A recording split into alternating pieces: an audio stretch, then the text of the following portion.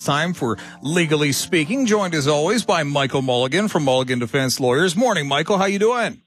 I'm doing great. Always good to be here. What is on our agenda today? Well, the first thing on the agenda is a long-running case concerning cribs, of all things. That is to say, like baby cribs.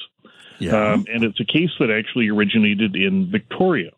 And it originated a long time ago, which will come to what's eventually become of that case.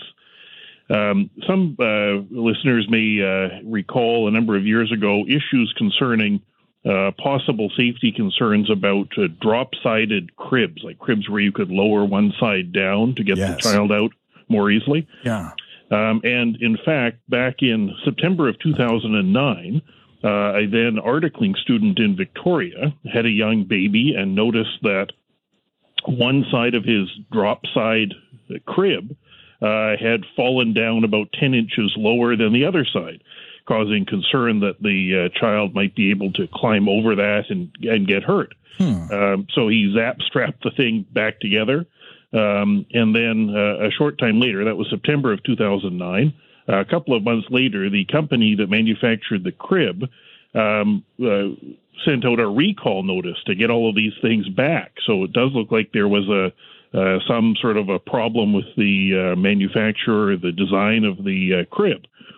So one day after the company recalled all the cribs, the articling student, who happened to be articling at a firm that did class action work, started what one would expect, a class action lawsuit. Yeah. Or a proposed class action lawsuit. Hey, what about these cribs? And the case sort of meandered along for a little bit, and it's a good example of how there's a difference between how a criminal case sort of proceeds through the court system as opposed to a civil case proceeding through the court system. Yeah. With a criminal case, there's always a next court appearance scheduled, and the court sort of manages the case to make sure it keeps going in a forward direction, right? Yes. The court will want to know, hey, how are you pleading, guilty or not guilty? Okay, when are we going to have that trial date? Are you ready to go now, right? There's always sort of a court-driven process to keep things going in the desired direction of a conclusion. Whereas with a civil case, it's different. The case is very much being driven by the plaintiff, right? Yes. Yeah. So if you're suing somebody, you would draft up your statement, your notice of your civil claim. You would serve the other side with it. The other side would respond. But it then has to be sort of driven forward by the lawyer or the plaintiff, right? If the person doesn't do anything, nothing happens. Yeah, right? it can sit there for years. Exactly, yeah. Yeah, nobody's calling up saying, hey, what's going on over there? What about that crib claim? And so what happened here, it looks like there were various other claims started for cribs in other parts of the country, right? There was action started in Quebec and Ontario and Manitoba and Saskatchewan and Alberta. And so things sort of didn't move too fast, probably because there was some waiting to see, well, what's happening with these other cases, right? Then what happened is a couple of years later, the now lawyer, right, who was the representative plaintiff who had the crib that was falling apart, applied to remove himself from being the representative plaintiff. And the reason for that is there could be a fair bit of work involved. If you're the representative plaintiff in a case like this, you could have to show up for examinations for discovery, and it could take a bunch of basically free time, right? You've got to put into it, right? And the compensation that an individual person might get as part of a class action could be pretty modest, right? Here, the claim was for the lost value of the use of the crib, right? Somebody said, hey, I can't use that crib because it might injure my child, or perhaps to get the value of the crib back, but hardly a fortune, right? And so somebody could spend days of work as a representative plaintiff and wind up with a few $100s, right? Good that we've got the class action system because you might affect, thousands or hundreds of other people, but for the person doing it themselves, it's a whole bunch of work for what may be, a small amount of money for each individual person. And so the then very busy lawyer, who obviously had a young child, the sort of person who might need the crib, applied to stop being the representative plaintiff and asked that some other people be substituted who were willing to take on that role. He was unsuccessful. The judge managing the case said, no, you've got to continue. And part of the reason for that was that he still had the crib. And one of the challenges, of course, if you're a young parent, how long are you keeping around in your house the defective broken crib? Yeah. Probably not that long. No. Right? After a couple of years, you've got this broken thing that's been recalled, might well be hazardous. Let's keep it around so the kid can find it someday. Yeah, exactly. Yeah, you're not putting it on the mantelpiece. You're probably not giving it to your friend if you have a recall, right? It's like, so he tells you this crib is a deadly, dangerous object. What are you doing? Secret Santa at the office? Yeah. Yeah, that's right. Put a bow on it and give it to your enemy, right? So the other people proposed, the judge said, no, you've got to carry on here. You can't just swap somebody else in. After all, you've got the crib. And also allowed an order for the crib manufacturer to be able to have an engineer examine the crib. That's not crazy. They said, we want to look at it, see what was going on here. Yeah. Although it does cause me to scratch my head a little bit, given that there was a recall for all the other cribs. So, this could hardly be the only available crib, one would imagine. The company did recall them all. But nonetheless, that was the order. Now, things didn't move very fast from that point on, probably for the reasons indicated by the young lawyer who indicated, hey, I'm just too busy to do this. I've got a young child. My wife's back at work. I just don't have time to pursue this thing. And so the case just kind of languished for years. There were some very general inquiries made about, hey, can we schedule a date back in 2009, I think. Nobody replied, 2017, and nobody replied to that. And then recently, the manufacturer of the cribs brought an application to the judge who would be assigned to manage the case. And what happens with these proposed class actions is that a judge will get assigned to be like the management judge, to manage the pretrial applications and then eventually the trial. Because what happens so often is that the person or the company, it's always a company being sued, winds up making all kinds of procedural applications trying to stop the certification or delay things or split it up or whatever you can to kind of stop the thing from going ahead. Mm-hmm. And so generally they'll assign a judge to manage all those possible things. But here, the thing just kind of languished, right? There is no other court date. It's not like a criminal case where somebody's saying, hey, what do you want to do over there? Yeah. And so nothing really happened. And so recently, the company made an application to ask that the claim be dismissed for want of prosecution. And indeed, there is a rule dealing with that in BC, the civil rules, 22-7 bracket 7 for those that are following along at home. Mm-hmm. And it allows a court to dismiss a case for want of prosecution. And there's things that a judge would consider. First of all, was there an inordinate delay? And then other sort of criteria of the kind you might expect. Things like, was the delay excusable? Like, was there some good reason for it? And then right at the heart of it, did the delay cause some prejudice to the defendant? And then a balancing of sort of, interests. And so on the prejudice front, the law is that you can assume prejudice after a lot of time passes, right? Because, people's memories fade and witnesses become unavailable and, cribs made out of pressed wood disintegrate or, whatever happens in this world, right? And the heat death of the universe. Yeah, exactly. Yeah, that's right, and so here, those were all factors. But then probably the factor which pushed it over the edge is that for reasons unknown, the now lawyer's crib was somehow gone. There was little evidence about how that happened. At one point, apparently a decade or so ago, the evidence was that the crib had been stored at the lawyer's office. But then, as of now, somehow between 2009 or whatever this was and 2022, no more crib. Maybe the thing just disintegrated into dust, leaving behind not much. Perhaps that's the outcome. But whatever the case might be, no crib anymore. And so that, I think, was probably the final straw for the judge when balancing, hey, is there any prejudice? Because not only has a lot of time gone by, but the crib itself is gone, right? And so particularly in the context of where the defendants had this order to be allowed to examine the crib. That, of course, is not possible. And so at the end of the day, the judge concluded that, look, just too much time has gone by here. There hasn't been an adequate explanation for it, and there's actual prejudice. They just can't have a fair trial when this crib is now, for reasons unknown, no longer available. And so the outcome of all of this is that there will be no class action proceeding over the crib. In various other provinces, it looks like the claims kind of fell off or were abandoned after a period of time. And, of course, sometimes that's a function of economics, right? Yeah. Because with these class actions, some lawyers got to spend a whole pile of time pursuing it, hoping that at the end of the day there'd be some recovery for it. Yeah. And if at the end of the day, sort of what's at stake is the, lost use value of a crib, or the value of a crib, particularly, yes, in a context where the company has recalled them, which would ordinarily mean I'm going to pay you for the thing.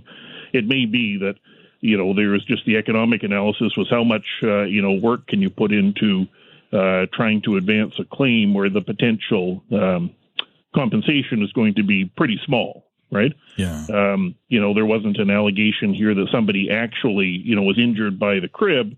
It was just that the crib, for reasons we guess we'll never know, appeared to be kind of falling apart. And so that's the long, slow saga of the falling apart, or at least falling half down crib from back in 2009. And so if you still have one of these things in your garage, don't use it. Don't give it to a friend.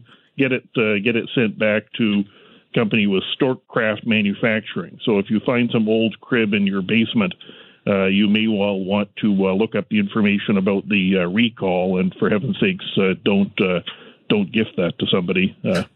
Give it back. Michael Mulligan with Mulligan Defense Lawyers. It's Legally Speaking on CFAX 1070. We'll take a quick break and continue right after this.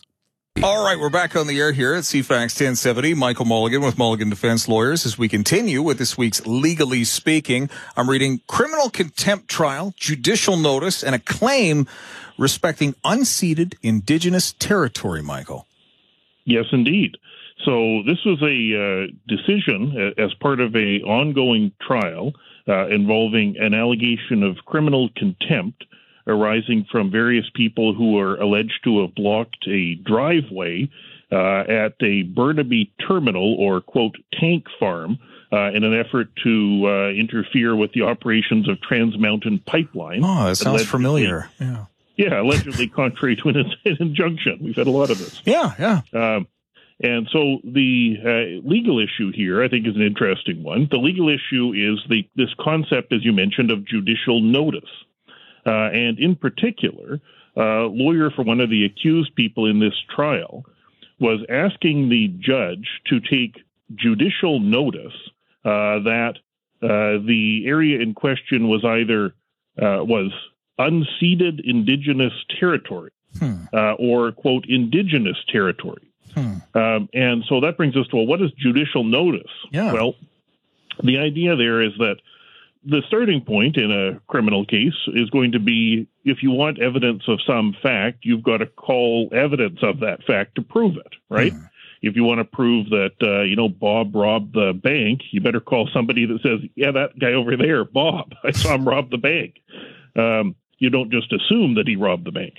And so the concept, though, of judicial notice is that where there are facts that are obvious, and I guess here's how obvious would be described as a matter of law. It comes from a Supreme Court of Canada case, Regina versus Find, where there are facts that are clearly uncontroversial or beyond reasonable dispute. And it's described this way: facts that are, one, so notorious or generally accepted as not to be the subject of debate amongst reasonable people, or two, capable of immediate and accurate demonstration by resort to readily accessible sources of indisputable accuracy, that a judge can just proceed on the basis of those things are true without having to call evidence. Like, for example, if somebody says, look, I'm asking Your Honor to take judicial notice that water runs downhill, or I'm asking you to take judicial notice that when it gets very cold, water can freeze into ice, right? Mhm. A judge could just say, yes, I don't need to have a witness come and tell me that water generally runs downhill. Yes. Or that, water freezes into ice. I'm just going to operate on the basis that those things are true, right? Otherwise, we would spend time proving the ridiculous and the obvious every day, right? Yeah. We don't. Okay. But the issue here became the lawyer was saying that this area was, she claimed, it was notorious. This was unceded indigenous territory. Is it? And so the issue was, is that the kind of thing that you can take judicial notice of? Yeah.